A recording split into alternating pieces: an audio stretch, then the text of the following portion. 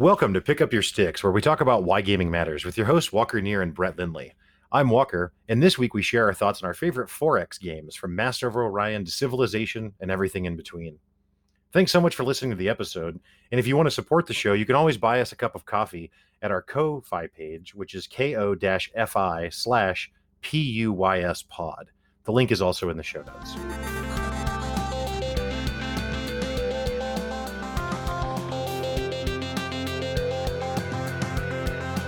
So what's up, Brett? What 4X games scratch that one more turn itch for you? Oh man, that's like the definition of the one more turn too. That's like where it comes from. Mm-hmm. Like I while they're not some of my earliest games, I think I still hit pretty early with 4Xs. Like I remember the first Master of Orion. My dad and I both got really sucked into that one.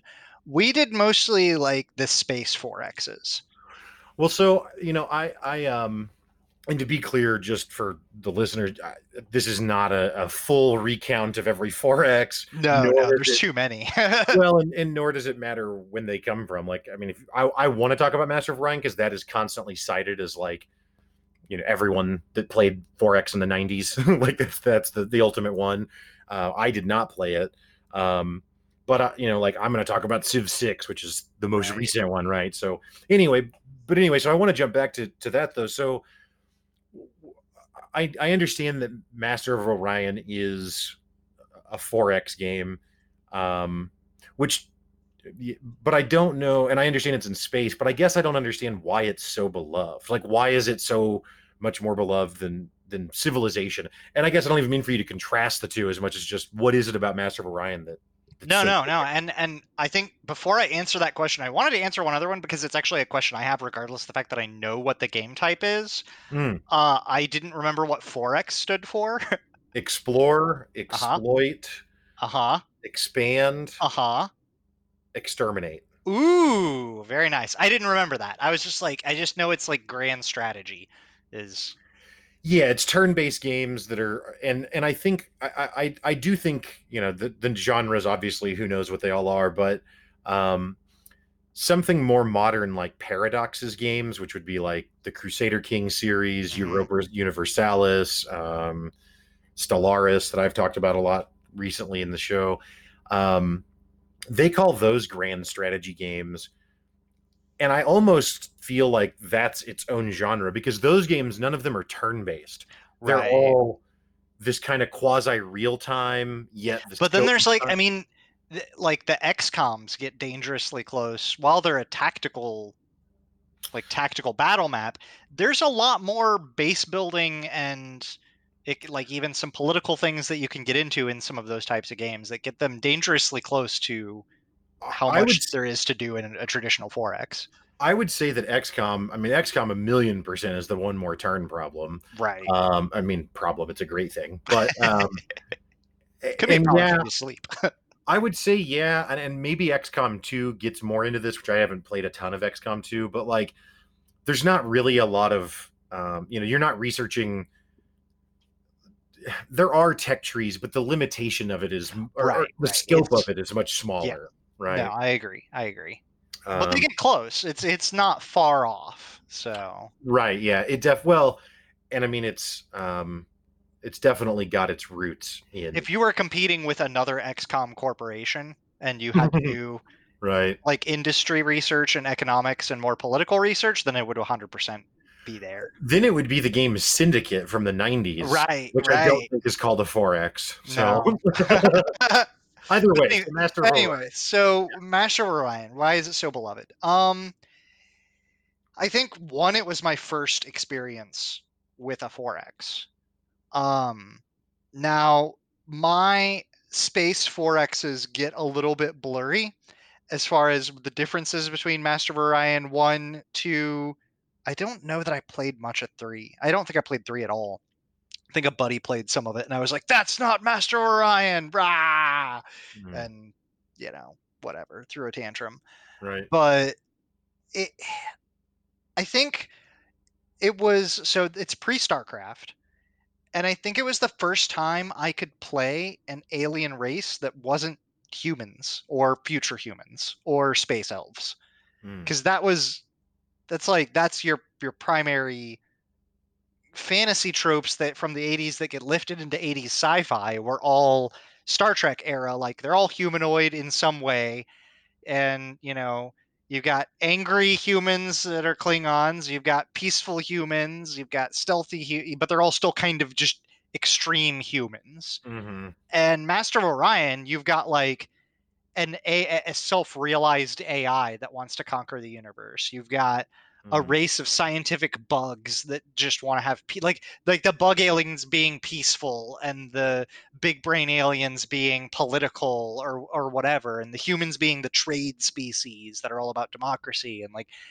having 8 different races, and they all have like different ship types, and it was basically like along the same timeline as we had discussed in our other series about Wing Commander and space games. Like along that same timeline, I'm finally getting to play something that's like a Kilrathi, or that's just something out of the norm, and deciding for myself if I'm a good guy or a bad guy, or if I'm a justified, like I think I'm a good guy because I'm trying to save the universe from the big brain people who are just trying to eat. The AI is not good just because it's peaceful. It's devouring every planet it touches. So I'm doing y'all a favor. Like I think that level, it's a level of choice that we that I wanted at the time, and even sometimes now in an RPG game. Um, without as much RPG elements, but with more emphasis on choice. Like you want to talk about a game where decisions you make in the first turn affect the end of the game, that's a 4X. Like it doesn't necessarily affect a built-in narrative, but if you are creating your own narrative, then it 100% applies. And it applies to that there is an internal narrative of the ongoing political schemes of the different races or countries or whichever style of game you're playing. Um, but it's 100% just kind of a custom narrative that's being written. Yeah. So it sounds though from listening to you that and I don't mean this in a critical way at all, but it sounds like the appeal of Master of Orion was a lot more the I don't know if aesthetic is the right word, but the races and the as you're just talking about the narratives, I mean the stories, like less than the literal gameplay mechanics being the hook. It's like the fact that you're playing as an alien race, and I yeah, mean, you're still doing those choices through the the game. gameplay mechanics definitely. I mean, again, kind of an era where like Command and Conquer, maybe pre. I don't know exactly when I played a lot of these in terms of others, but at Hmm. least like I'd played Warcraft and stuff, and you're controlling a little town-sized population that may be having a battle. In Space 4X's, you're controlling an intergalactic civilization.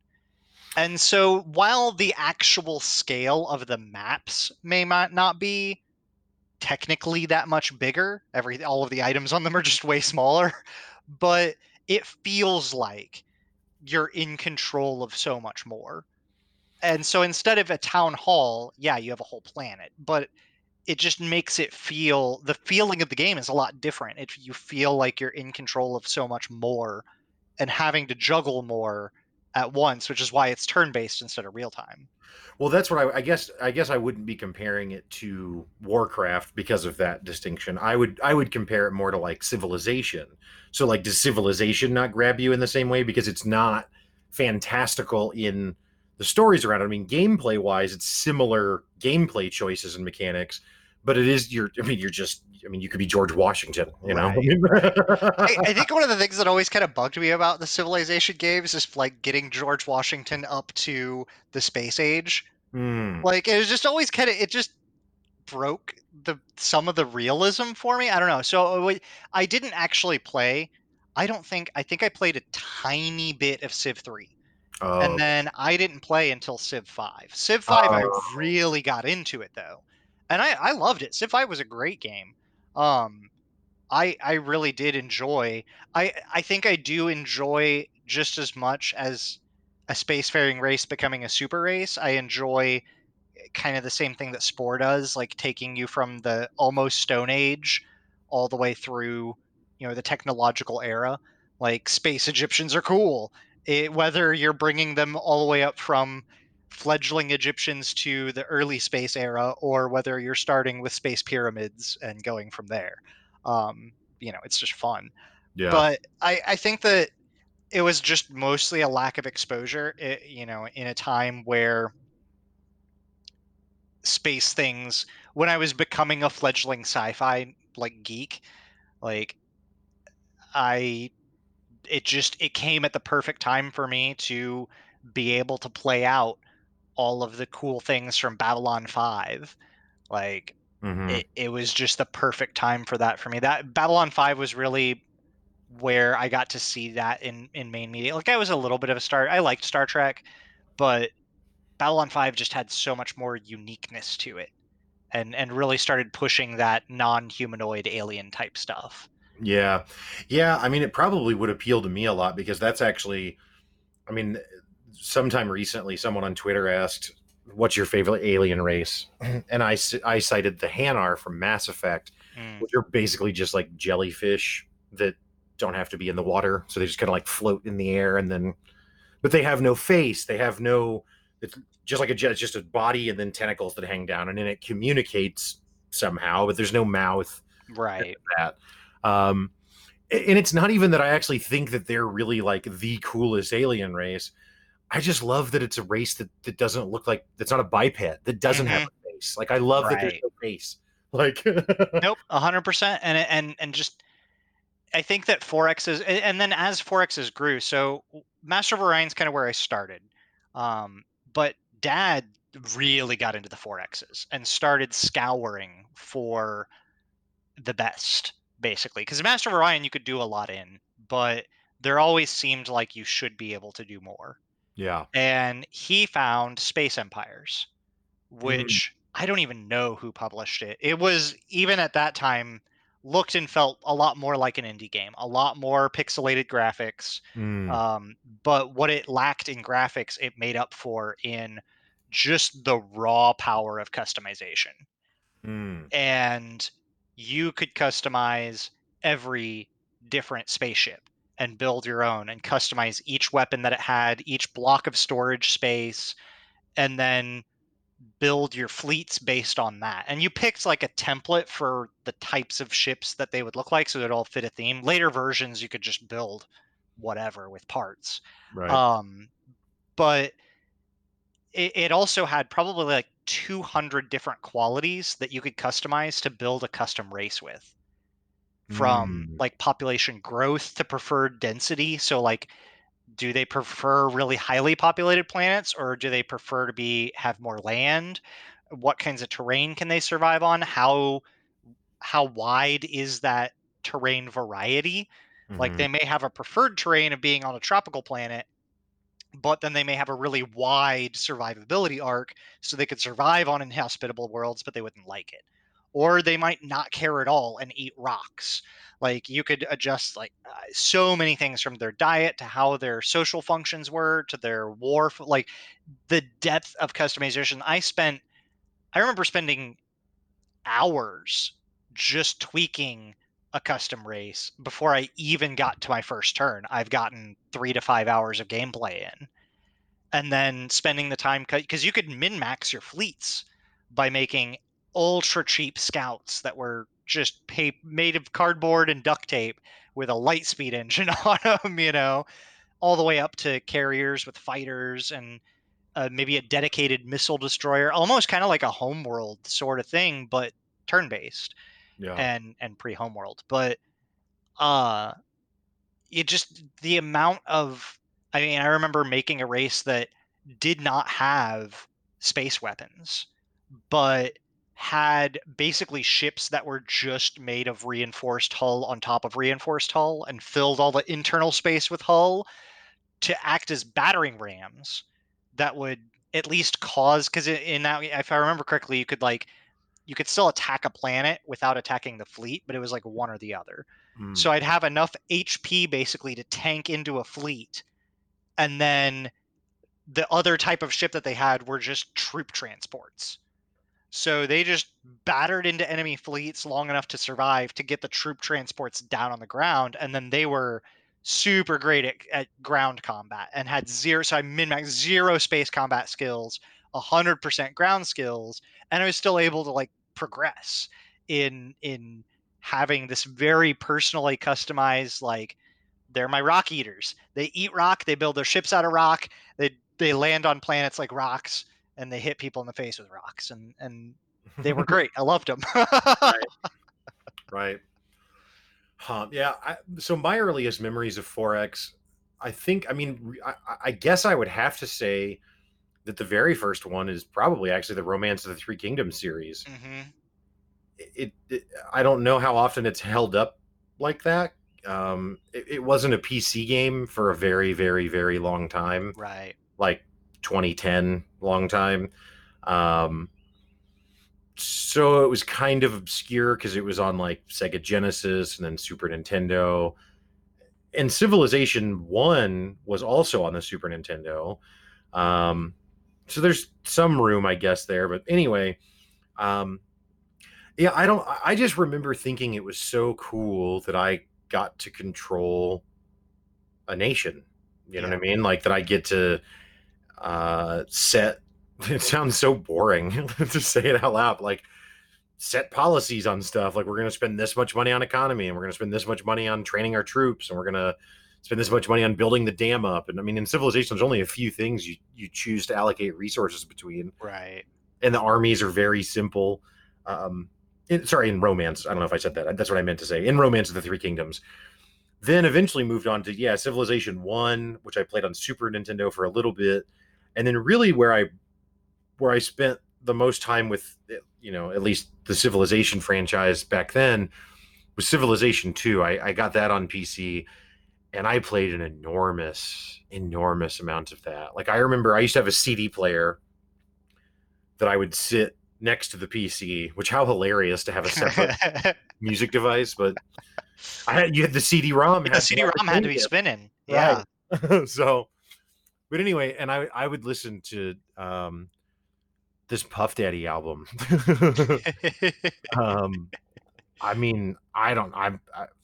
If I hear a song from that album to this day, I immediately see destroyers in Civilization 2. That's Just awesome. me sailing little destroyers around the map, trying to fight or whatever. Um, yeah, I don't know. It was so neat to me, and like it was really simple features, but like they had a feature in Civilization 2 that was called the throne room, and like I don't know if it was based on technological advancement or what kind of in-game milestones you had to hit, but once in a while you could upgrade your throne room. So like when you start, the throne room is just like a rock that's Yeah. just the chair, and then you can upgrade it and you add like fur to it, and then you can upgrade it and now it has like a, I don't know, a gold throne or whatever. It just progresses through time. It's it, there's no value to it. Like you don't do anything in it. I thought it was so cool. Upgrade it to like a presidential office suite kind of Yeah, thing. Yeah. right. Like, oh, that's so neat. And I don't know, like just I think there were little videos when you would build a world wonder, you know what I Yep. mean? Like stuff like that, which I know those are in the modern civilization, so I might be conflating, but either way, I really like the civilization games. And I thought it was so neat that you could like it was one of the first times I ever really had access to a random map. Yeah. Because it's not like Romance of the Three Kingdoms is always based on the same map. Like you can play Right. different factions, but it's always China. Everyone's starting spot is the same. The way Romance kind of mixes it up is you can pick different time periods to start in, like a different Okay. starting And that year. changes the country layout in the cities and Right. stuff. Exactly. But the actual geography is unchanged. Right.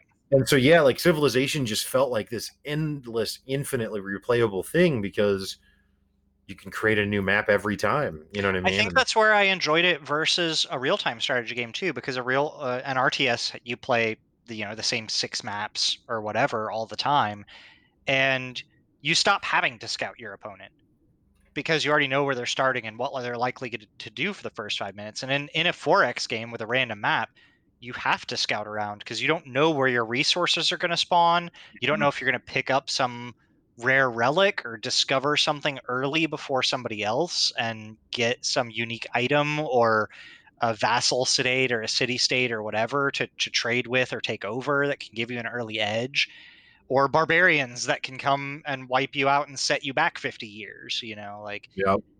it.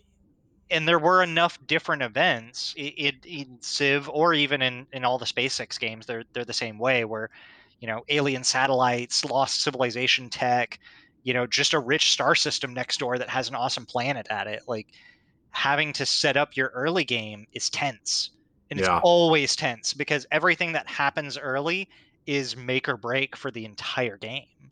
Like, Hmm. that first planet, if it's an awesome planet, you now basically have two home worlds, and you're going to have huge production in Civ. If you find a town to ally with or trade with early, they'll grow to be pretty big and provide you with resources or military or whatever.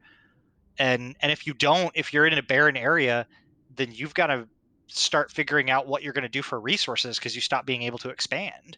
Hmm. And I love it. Yeah.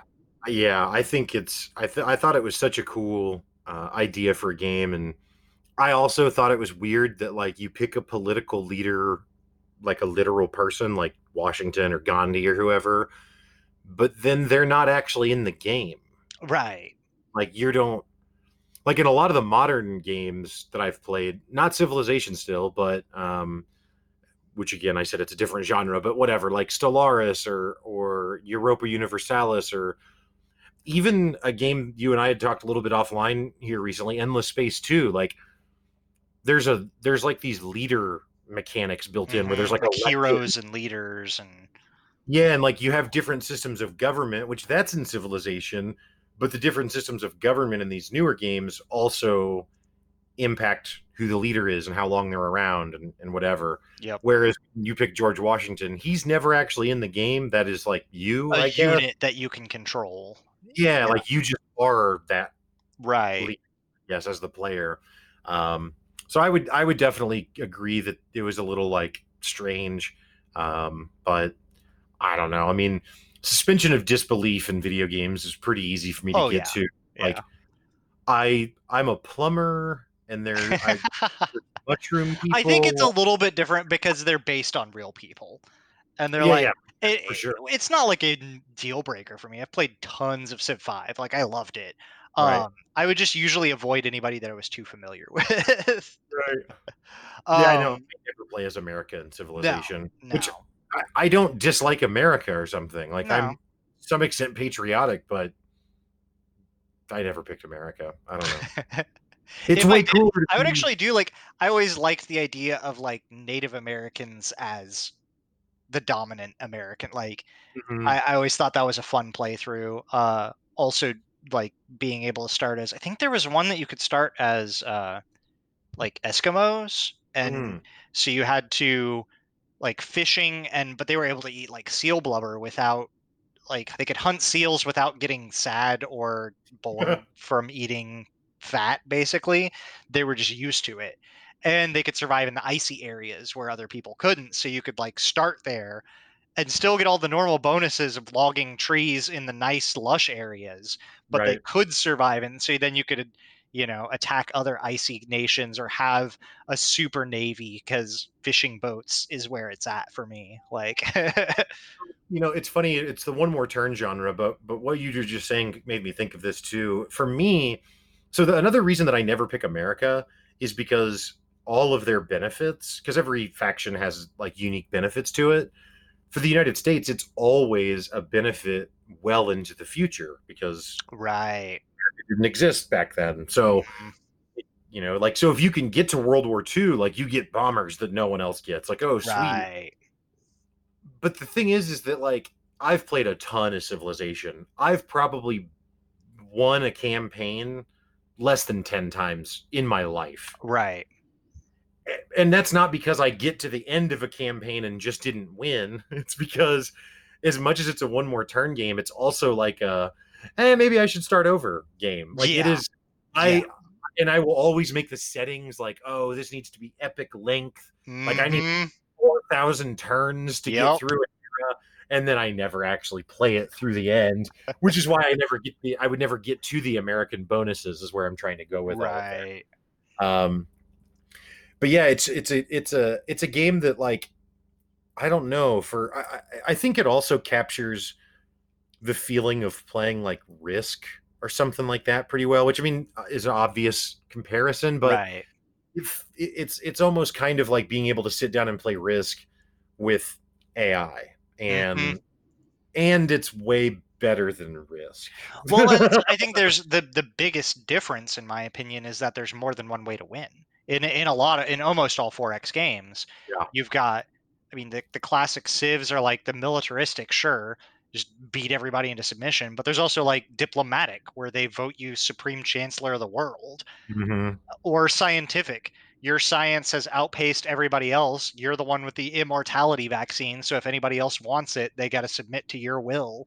Right. And there's the cultural victory, which I always thought like that's such a cool ad, is like the like we're so artistic and so free spirited and understanding that, that's how we win, that's how we influence others. I mean, I don't know if it's because of our free spirited our artisanness or whatever, but I mean, the United States in the real world has a significant cultural influence across Yeah, the world, right? Like, it's the Western culture, I mean. right. So I don't know. I think I agree with you. I thought that was so cool. So for me, I played Civ 1 a very small amount. I have no real lasting memory of it. Civ 2, I played a ton. I never touched Civ 3, never touched Civ 4. Um, and then I ended up picking up Civ 5. And so I don't know when culture was added, but Right. it was not a Civ 2 victory condition. Right. But Civ yeah, 2 I had agree. religious victory though, didn't they? I I don't really I honestly don't remember if there was religious victory. That sounds I think it was like reasonable. religious, scientific, and militaristic were the Yeah, I know kind of the definitely original science ones. or attack. Right. But that's all. Getting everybody to worship Blorch is, pretty satisfying as well. But yeah, so Civ 5 I thought was um uh, really really impressive. Like you said, I thought that Civ 5 was just an excellent game, and some people complain because they changed some things that. So, for example, in Civilization prior to that, you could always stack all of your units on a single tile. So, if you had Mhm. 30 army units, you can stack them all on top of each other and then attack. And it's like the combined power of that ball is attacking. Right. And even if they're individually attacking, from a tactical standpoint, again, you can stack as many units as you have right next to the city in one place. Yep. Civ 5 changed it to be hexagonal instead of squares. So there's more sides, but then the trait is you can't stack units. Yeah. So you can only have one unit. There are some scenarios where it's a little tedious trying to juggle moving people around to get them in the right spot, but I appreciate that tedium more than Death ball. than just stack everything here. And there's no, because in Civ 5 you can use the terrain to your advantage. Like Hmm. if you've got mountains all around your city, it really is harder for them to attack you. Yeah. In the civilizations prior to that, 2, I guess, being my experience, that's not the case. Like if Yeah. If there's there's one, an entrance, you can get in. right, exactly. Um, well, so another game series that I wanted to ask you about because I think you have experience with it. Did you play the Galactic Civilization series at Oh yeah, all? Galciv. Galciv's good. Yeah, Like I said, so Master of Orion, Galciv, and Space Empires all kind of blur a little bit, and even some to some extent. I played the um, Space Empires was the other one. yeah, The one, so Space Empires 1 and 2 I've played. Um, a lot of them have similar names too when you get into some of them, but all of those I played kind of back to back for a while. I would hop between them as soon as the next one came out. I was yeah. 100% in on that one. Yeah, I never played Galactic Civilizations. I did end up playing Sins of the Solar Empire though, which is made by the same And that's studio. where, so I haven't played Sins, but I've played Galciv at least 1 and 2. I think Galciv 3 was along the lines of Master of Orion 3, where I either picked it up very briefly or watched somebody else pick it up and snobbed at how it wasn't like the others. Yeah, so I had no expect Sins of the Solar Empire. I don't even remember who introduced that to me, but I'm completely breaking the rules because it's not a 4X game, it's an RTS and a Eh, 4X altogether. yeah, it's an art. I mean, an RTS can be a 4X. Like it Well, I doesn't just have to simply be turn mean based. It's traditionally turn based, but I think that's because the limitations of APM, like being able to click fast. yeah, well, and it's also just like designing the game in such a way like Sins of the Solar Empire or Stellaris or these games, like they're not turn-based, but when you're playing it feels identical to when you play Civilization or these turn-based games, where even though it's real time, you don't feel like you're racing against the clock in the way that you do StarCraft or something like Right. that. But anyway, so I went and so Sins of the Solar Empire, it has a pause function, but that it does you can't again. There's no turns. Right. So I checked out Galciv 3, which came out after Sins of the Solar Empire, and I didn't spend very much time with it, but to me, it felt like turn-based Sins of the Solar Empire. Okay. So again, I've never really played the Galciv series, and certainly not the older one, so I don't know. But I think there's probably, if you like one, then you probably like the other, and maybe your preference is based on whether or not it's real time versus turn based. Right. Uh, but yeah. So I mean, so we've talked about Master of Orion, Galciv, Civilization. So I guess I'll move to Civilization Six. Civilization Six, I was also really, really, really impressed with. That came out just within the last couple of years, and it so its kind of unique hook is that it introduces your city being built out on the map. So always your city has existed on the map, but if you built a library, it's just an item on a list for your that city that says there's a Right. library. There's a library there. Now the library actually goes out on the map. And so what that means is like you get a little bit of gameplay in like placing certain improvements next to one another because they benefit Ah, okay. adjacent A little things. Tetrising in there. Right. And then also when it comes to warfare, it's a lot more dynamic because now instead of someone coming and trying to seize your city, they can just show up on the border that might be 7 squares away from your actual city, Right. destroy whatever city improvements there, and then leave. And you still have to deal with that. And they Right. didn't have to get through all of your city fortifications first. Um, yeah, I just thought a really really cool thing, and then it carried over a lot of the really cool mechanics from Civ 5, like the religion and founding your own religion and Right. religious wars that came in out of that. Um, did you play Civ 6 at all? So I didn't, and I Okay. think I don't entirely know what happened, but somewhere after I exhausted Civ 5 in Yeah. I know I played at least one 3600 turn game that I won Mm. through I think a space victory. I think it was like a race to space kind of thing that I won through, or I guess that's scientific victory, um but sometime after that 4X games started. I think it was with the first Endless Space is where I really first started noticing this. Is um, I they started losing their luster for me. Yeah. So I think part of it was it was so strange because the thing that I loved the most about 4X games, I think, is the thing that I've come to hate. Um, like s- not Space Empires, Endless Space. That's the one that I was trying to think of earlier too. Endless Space uh, has a really reduced tech tree. So there's like four directions and they kind of tree, but it's mostly just number of points in a direction to get your next thing. And it simplified a lot of things, but I think that that bothered me because I appreciated having 400 tech items to where you couldn't research everything. And you Hmm. had to pick whether you're going to be generalized and maybe behind versus a high tech specialized race or specialized but maybe behind generally. And I think that those types of like tedious complicated things were what I really enjoyed.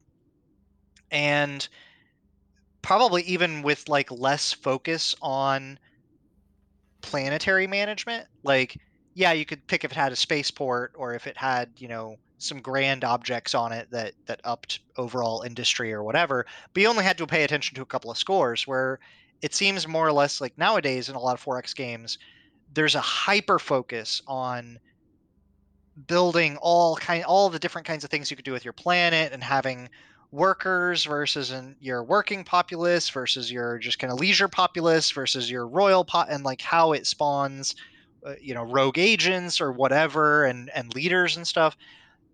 There's so much more on those aspects of the game and less on the research and shipbuilding aspects. And I think that's what I really enjoyed in the older versions, was customizing my fleets, customizing my race, customizing my research path. And I didn't really care so much as long as there was X billion people on a planet and they were producing stuff for me, I was happy. Hmm. Because it was more for me about the chess pieces of moving the fleets around and how those interacted with each other, or the politics there, than customizing each individual planet or each individual city of a Civ game or something. And so I think that somewhere along the way I got annoyed at tedium in a 4X. And I'm not sure if I haven't really 100% processed what it is, but I just don't have the same draw to a 4X game. I think it could have even just been like getting into games like Terraria and Minecraft, where maybe what it was that I really wanted was to just build spaceships. And that was Right. just as close as I could get for a long while. Yeah, I don't know. I think that there's probably a couple sides to that. I think that, you know, Endless Space, I think, came out in like 2010. Um, that is probably and it's probably not just that year, but that I don't know, 5 year span surrounding 2010. So we'll say 2008 to 2013 or something. I don't know, Right. something like that. Is probably the height of accessibility being looked at in gaming as the ticket to success, Right. because that's when you see World of Warcraft absolutely dominating the MMO space. And the way it did that was through by being more accessible than EverQuest or any of the other failed MMOs. Not that EverQuest is a failed MMO, but countless other MMOs that failed before it. Were. But what Hellgate they London comes to mind. Yeah, but what they did was they all included what you're talking about, which is this like unique ways to play, or things that are just not maybe intuitively obvious to the player, Right. and that just kind of you have to spend some time with it to get it. And I I think that there was too much emphasis for a while on that. So I would agree that that's probably true, that you encountered that sentiment, and probably rightly so that you felt that way, because that's what was happening. Is they're making everything. I mean, that's when Call of Duty is the most popular game ever at that Mhm. point, and it has auto aim in it, Right. right? But it's not Counter Strike. Counter Strike is not the most popular shooter, Oh, right. right? Doesn't have an auto aim mechanic, which in fact has crazy aim mechanics that are way harder because the recoil doesn't make sense. Right. And so, and I'm not even trying to knock the accessibility of games. I No, think it was no, a I place think it's awesome. I mean, I think we had to go there to kind of come back. Right. Um, So for it to be popular enough for niches to then be, right. you know, have room for to gain enough traction to make money, basically. Yeah. Because otherwise you're gonna release a niche game and there's 0 gamers. Well, they're Right. not gonna play your niche game. Exactly. Exactly. So I think there's a place for it, and I think in the last few years we're seeing developers kind of learn how to straddle that line a little better. I mean, Mhm. it's not just Call of Duty. I mean, if you look at the Assassin's Creed games back then, that's like the height of Assassin's Creed being a game where every action you take is bound to the A button. Right. So if you need to jump, then you need to be at the edge of a cliff Like, or go a back to an NES controller. You just need A and B. right, right. But they were trying, it's because they were, again, it was all in the name of accessibility. Like, we want the character to be able to do all these things, but we don't want players to feel like they don't know how to work their hands well enough to Quap. do it. Yeah, exactly, exactly. Or just like a fighting game, you don't want it to be that. Right. But I would argue that the combat in the Assassin's Creed games, in the middle of that life cycle, are some of the most unrewarding, boring third-person action combat that I've ever done. Right. It's astonishingly simple and dumb, and it actually subverts for me the entire game because there's no need to sneak around and be an assassin because you can just Insta kill with the A just button. fight Yeah. everyone. And it doesn't matter if they saw you. Anyway, obviously, I'm way off course talking about No, I Assassin's think Creed. I think you do have a point though. I think that it was a mixture between, because there were some other 4X games that I remember, like Outpost, where it's like a Mars or odd planet survival game. Um, I think I think there was another Sid Meier Space Civilizations that was kind of similar, but the Outpost was a much earlier game, Outpost 1 and 2, where you had to manage like oxygen levels in an inhospitable planet, and it was more of kind of a city builder along a sim city, but also 4xy because there may be other civilizations nearby and some combat and things like that. And Alpha Centauri, that was the other one. Ah, yes. Yeah, Yep. that's a lot closer. Outpost was much more of a city builder. Alpha Centauri, you actually had other factions on your map. um, So that's the one that, and couldn't think of it until you said it, but that's the one that I always get. Like it and Master of Orion, I'm not really clear what the mm, differences are, and they're both referenced by people who played 4X games in that era. And while I did play a ton of Civilization 2, I wasn't the gaming fan that I am now, and they just didn't hit my radar. I just didn't know. Alpha Centauri is much more civilizations, and Master of Orion is essentially the precursor to Endless Space, like the great great grandfather of Endless Space, where your map is just a galactic map with space lanes that you move Right. Or between. Galciv. Yeah, or Galciv, and exactly same thing. Whereas Alpha Centauri was much more. I think it was all one of them. There's one of them that was all planet based, and you had like rovers and tanks and stuff Uh, on it. I could be wrong on Alpha Centauri, but there was a game in that area that it, had I kind that of kind of feel stuff like too. you might be right, actually, that it's not because I think I downloaded it, 15 years ago now or something to try it. It's still in your unfinished games area. Right. And yeah, I think that's what my experience was I thought it was going to be planet versus planet, and it wasn't. It was all Right. on a planet. Yeah. Um, anyway, I don't know I think I totally derailed No, you. it's basically just I think that they became more accessible, and then as they've gotten more niche again, as they've moved away from that accessibility line toward a niche, I think that niche isn't necessarily my niche anymore. So I would suggest to you this. I would purely only this one type, only Stellaris, because of the sci-fi hook, like not the other Paradox games. Right. I would recommend that you try Stellaris a lot because it is more than any other. And I know I said at the beginning it's on a 4X, whatever.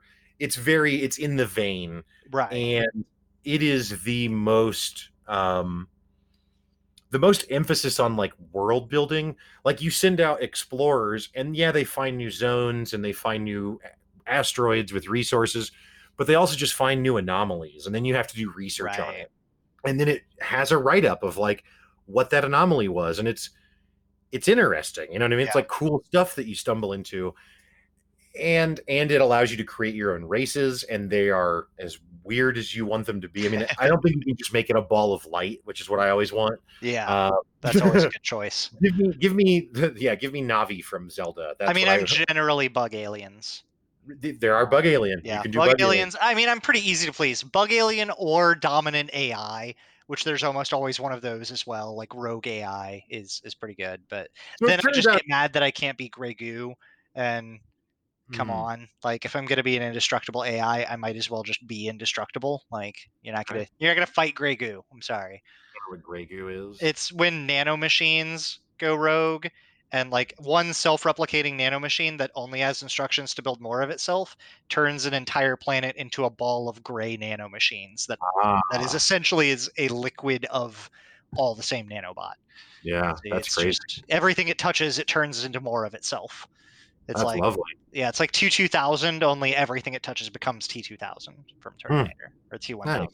Yeah, yeah. You're not gonna stop that. Right, right. But yeah, but Stellaris is just and it comes from a place where you're playing the civilization, but you're not playing the leader.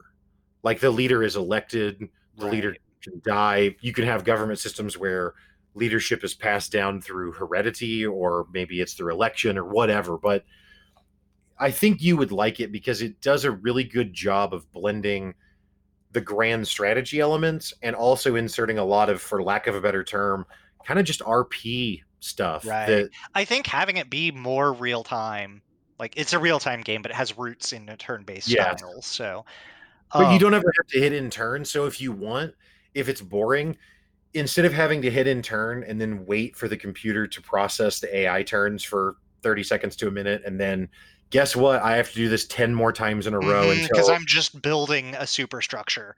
right. Instead, where that becomes really tedious in the 4X games, in like Stellaris, it's the opposite. When you get to a boring part, you can kick it up to fast forward speed, and now you get through all that much quicker, right? Right. And your prompts are not just building, because again, there are also just events, whether it be you discovering something or just an event on a planet that happens where it pops up a dialogue that explains what's going on, and you have to make a decision on how you're going to deal with that. Right. It's funny because for a long time you and I have talked about like what makes a good game, and for a long time I said I think it's if it has interesting choices, and I still think that's true to some extent. I think maybe really the truth is just like, is it immersive? Because if it grabs you that way, kind of no Right. matter why, it it wins, right? Yeah. And I Uh, mean, sometimes it is. There have been 4X games that had great mechanics that I enjoyed playing that didn't grab me because there wasn't an alien race that I wanted to play. right. There have been the first Endless Space for a long time when it was first released. It went under several major revisions and gigantic super patches that replaced almost the whole game. When it first released, though, it was pretty rough around the edges to Yeah. the point where I didn't enjoy playing it. I did not like the gameplay elements at all, but the alien races were so cool that I played anyway because there were a lot of those little story snippets and there's Yep. interactions and animated characters, especially in the age of modern 3D gaming where you have fully animated interactions when you're in a political scenario. They're in a giant room, and your leader and a few arbiters are standing around, kind of leaning on things, or moving, or snarling, or reacting when you give something that makes a bad trade offer to the other side. They get huffy and throw fists and stuff, and you're like, yeah, well, we'll eat you. As long as you're made of rocks. Yeah, well, or we'll turn you into rocks. I really liked I don't remember what race they were, but they were I was telling you about them. They were an AI that went rogue because like the dying civilization's last wish was this civilization had ruined their planet with industry. Hmm. And so like as this civilization is dying, they create an AI to restore their planet back to a terraformed, beautiful state. And then the race dies off and the AI does its job, but then that's all it knows how to do. And I don't remember how exactly, but it becomes spacefaring and realizes that there's other planets that aren't the same that don't look exactly like this beautiful terraformed world. And Hmm. so their whole prerogative is just to terraform everything and make it beautiful, which is Hmm. like the exact opposite of like a Zerg or a Tyranid that's like eat it until it's barren.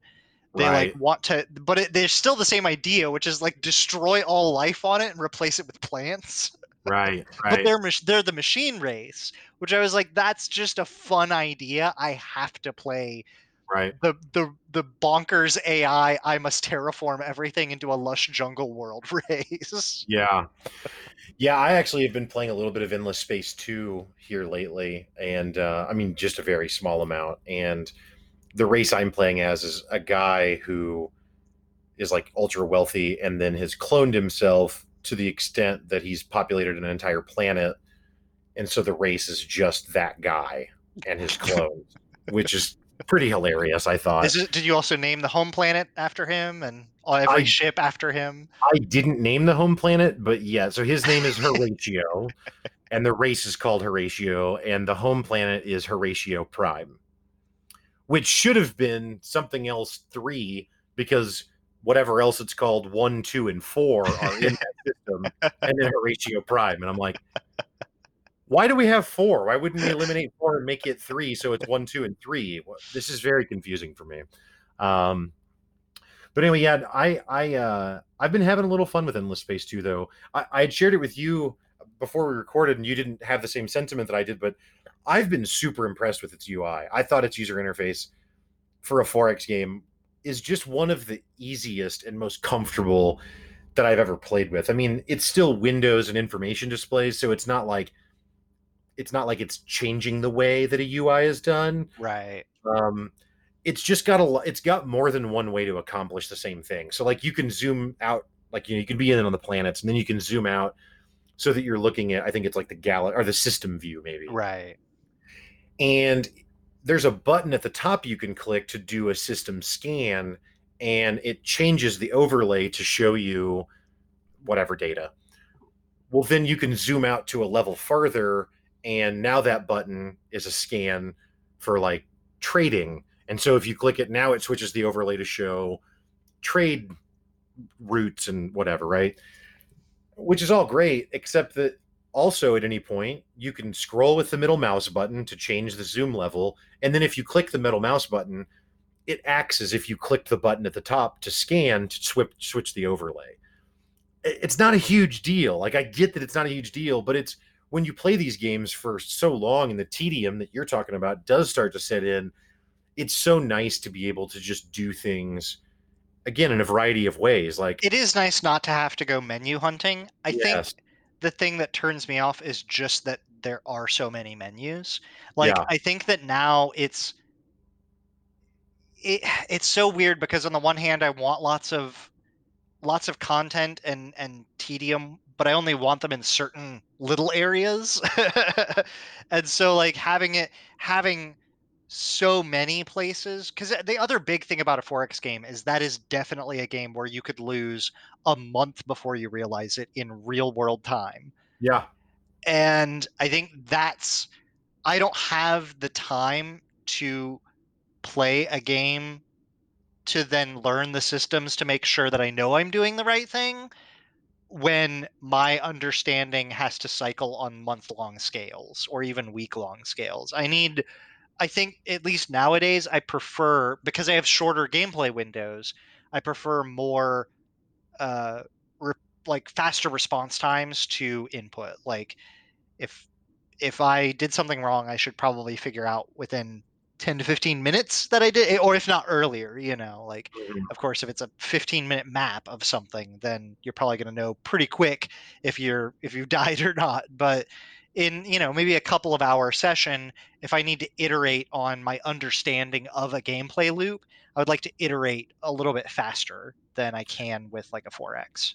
Well, this is the golden age for you then, because in the age of battle royales and roguelites and roguelikes and whatever else, like the amount of emphasis that's being put into that, which to be clear, I also am a fan of. Um, yeah, there's a lot of games that are offering that. That seems to be kind of the design mo right now. I Is think a lot of it, I mean, and I could be wrong, but I think it's been spurred by mobile games because whether or not you consider yourself a mobile gamer, you probably have a couple of mobile games, and if even if there's time fillers or whatever, and those are the pinnacle of they have to hook you within like 30 seconds.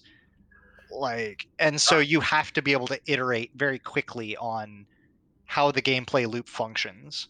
I am non sequiting so hard right now, and so I apologize for that, but it's kind of related. Okay, so it's related to mobile games, but not to 4X. So mobile games like Clash of Clans or Summoner's War or any Farmville. I mean, Right. there's a huge amount of games where there is some currency that you need in order to proceed that you get some drip feed of So if you only want to play for 5 or 10 minutes a day, you'll never run out. But if Right. you want to sit down and grind it, you the idea is that they'll make you spend money To on this recharge it. currency, right? Yeah. So there's this new game that I'd mentioned to you again off air at some point called Genshin Impact, which is a honestly, it's kind of like Breath of the Wild, the Zelda game. It looks and feels a lot like that, but it's made by this Chinese company. Well, it's on PC, it's on PS4, it's on Xbox, it's also on mobile. And I was reading about it the other day, and it's a very popular game. Although the primary complaint is with it is that in the end game, it has such a resource that you have to pay to restore because it's a free to play game Yep. otherwise. But I mean, it's a gorgeous game. Like it's a very full, large game, and they also have other things where you can buy characters and stuff Of like this. course. Anyway, the whole point that I'm trying to get to though is that the genre. Do you know what the genre for that is called? Where there's a resource that you have to recharge, and then they want you to try and get you to pay for it. Pay to play? GA. I just didn't know if you'd come across the term or not. I I had don't think not so. until I was reading some article. It's spelled GACHA. Now I don't know how it's pronounced. Oh, gotchas. Yeah. Which are the little capsule games from like Yes, Asia, Japan kind of time yes. areas. Yeah. I couldn't escape the irony of the fact that a game that has some sinister loop that makes you pay indefinitely just to play it continually is also called gotcha. Yeah. Because in American English, gotcha means, ah, I got you, fool. I Right. played you, sucker. Whereas Right. in Japan, a gotcha is an improved version of the Walmart quarter machines Right. with like actually nice things in them that are like randomized. Right. Anyway, that was it. Like I said, it was a complete non sequitur. I just couldn't believe that the thing that's designed to extract money is called gotcha. Like, really, that's tough. That's on the nose. Again, not spelled that way. I understand it's cultural. Uh, I just It's thought still that good was remarkable. though. Yeah. Either way, we have Yeah, completely abandoned we Forex. are off the rails. So I will just say, I mean, any other Forex games that we didn't touch on that you'd like to get to? So I'm trying to think. I feel like there have been, but there are those bits of games that exist as like scant visuals in history that like I really do remember enjoying, but I don't remember what exactly they were. But I think like trying to think through games that had more political spins to them, I don't think so. My Yeah. experience with Forex is actually kind of narrow, but the time that I have spent with them is still pretty significant. I don't know that I'm in a different boat, really. I mean, largely, I'm just a huge Civilization fan. I mean, I've played some of the others, like Endless Space 2, I've tried out recently. I tried out Endless Space when it came out back in the day, had a similar sentiment to yourself, wasn't all that into it.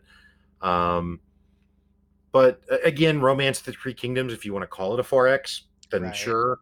So I don't know, maybe it's a little wider berth than I think, but at the same time, it's not like I've just bought every 4X title that's ever been released and tried it. So I'm not some Would you call 4X. Simant a 4X game? No, I don't think so. I mean, Right, I you're exploiting, you're knew this was coming. exterminating. I knew Yeah. this was you're expanding. Yeah, you're constantly expanding, you know? I mean, I think maybe that's a game like so there is what is it? Rise of the Undergrowth, Heroes of the Undergrowth, something of the Undergrowth is basically New Simant. Empires of Oh, the Undergrowth. There we go. And it's actually really good. Um I don't know that it still gives that same Simant feel though. It's a great game, but right, nothing is controlling like I mean it was really like 100 ants on screen, but it felt like 1,000 ants and I, going and driving the human out of their house. right. I think I've again landed where I hate the genre definitions that we have. Not you and I, but as a society, Right. um, because I feel like Civilization is similar to Stellaris, but they're not mechanically identical. and I think that SimAnt is not similar to Civilization. But I know what you're saying, and I mean, based you on have the to control like when you want to make breeders and how I many get it. soldiers and workers you're making, and It's not because I'm trying to discredit the legitimacy of it as a title or anything like that. It's more just like it's hard to um I don't know. It's like, is Mario like Ori and the Blind Forest? Like, right? They're both I mean, platformers, yeah, it's like, I guess, but man, and they couldn't be more different though. Like, yeah, while at the same time, it is a 2D character that you run left or right on the screen and jump. Like, yeah, that's fair. But yeah, they're different, you there's know? spikes. Like, It, that's true. That's true. There are spikes. There are spikes. I don't know. I think I like Mario more than I like Ori. I'm just saying that ooh, right now. ooh. I Yeah. haven't played any of the new Mario games actually I'm just going back to SNES since Mario. like I haven't played Mario. I've briefly touched a controller that had Mario Sunshine running attached to it, and I'm trying to think if I've played anything past that. Mm, I know I haven't played any of the Galaxies. I just haven't right. had a Nintendo console since the Right. GameCube, so Yeah. Yeah. No, I think that's fair. Again, unrelated to the topic of the show, but I do think it's interesting how the Nintendo Wii was like the most successful console in the history of mhm. consoles, yet not among gamers. like like it's super popular among people who otherwise don't play video games because The they Wii thought it was Fit. so novel. Or Wii Sports. Yeah, Like people thought that was so amazing, and it's like, bowling. but I never bought a Wii because it's like this kind of seems like Kinda it's nah, janky. right? It is The Metroid because Prime looked pretty cool. so I have a friend who played that, and he said that and he was a huge first person shooter fan, huge, Right. and he said that it was the best FPS experience he ever had. He said it took a while to get used to the controller, but once he had it dialed in, it felt like an extension of him, and it was tremendous because Yeah, of the immersion of the Metroid Prime right. series. So something to it. But no, as far as 4Xs go, I mean, I'm sure there are some. As soon as we hit stop, I'm sure I'm gonna be like, this one. But games that had like a heavy political or scientific tint to them, I don't. I think a lot of other ones fall closer to an RTS Yeah, than a real 4X. right. Um, Especially when it's just one faction versus one other faction. There's not really any politics. It's just war. Then it's an RTS. Yeah, Um, But yeah, as far as a real 4X goes, I don't know. I think that there's still a lot of room to iterate in that series, in that genre. I think that things like, as much as I hate saying it, like No Man's Sky existing, like give me some hope for space 4Xs, like in just the grand scale and depth. I think there's a lot of room to play around with that in that area. I mean, there's similar things, kind of like Dual Universe is it's getting close to building a 4X inside of it, you know. right. So I don't know. I think there's a lot of room for it, but we'll see what happens as time goes on. Yeah, yeah. I would say I don't have any others that I would, that jump to my mind. I'm sure I also am forgetting something, but yeah, I would say, for anyone that's not tried this genre or that's like, what is this? What is this? Like, I would say Civ 6 or Stellaris are probably two AAA bets to Yeah, make. I would have to So, agree. I mean, I haven't played as much Civ 6. Civ 5 I loved though. So yeah, I mean, and that's just more of the same. Like you I said, think, there's some improvements. So yeah, I think it's just a better version of Civ 5, which I agree was also tremendous, tremendous. So that's all for our episode today. If you like this episode, consider buying us a coffee over at ko-fi.com/PUYSpod, or just tell a friend about us because it really does make a difference. All of our links and social accounts are available in the show notes, and if you want to hear more of Walker's insights on topics outside of gaming, check out his other podcast, The Walk Show, which is available everywhere podcasts are found.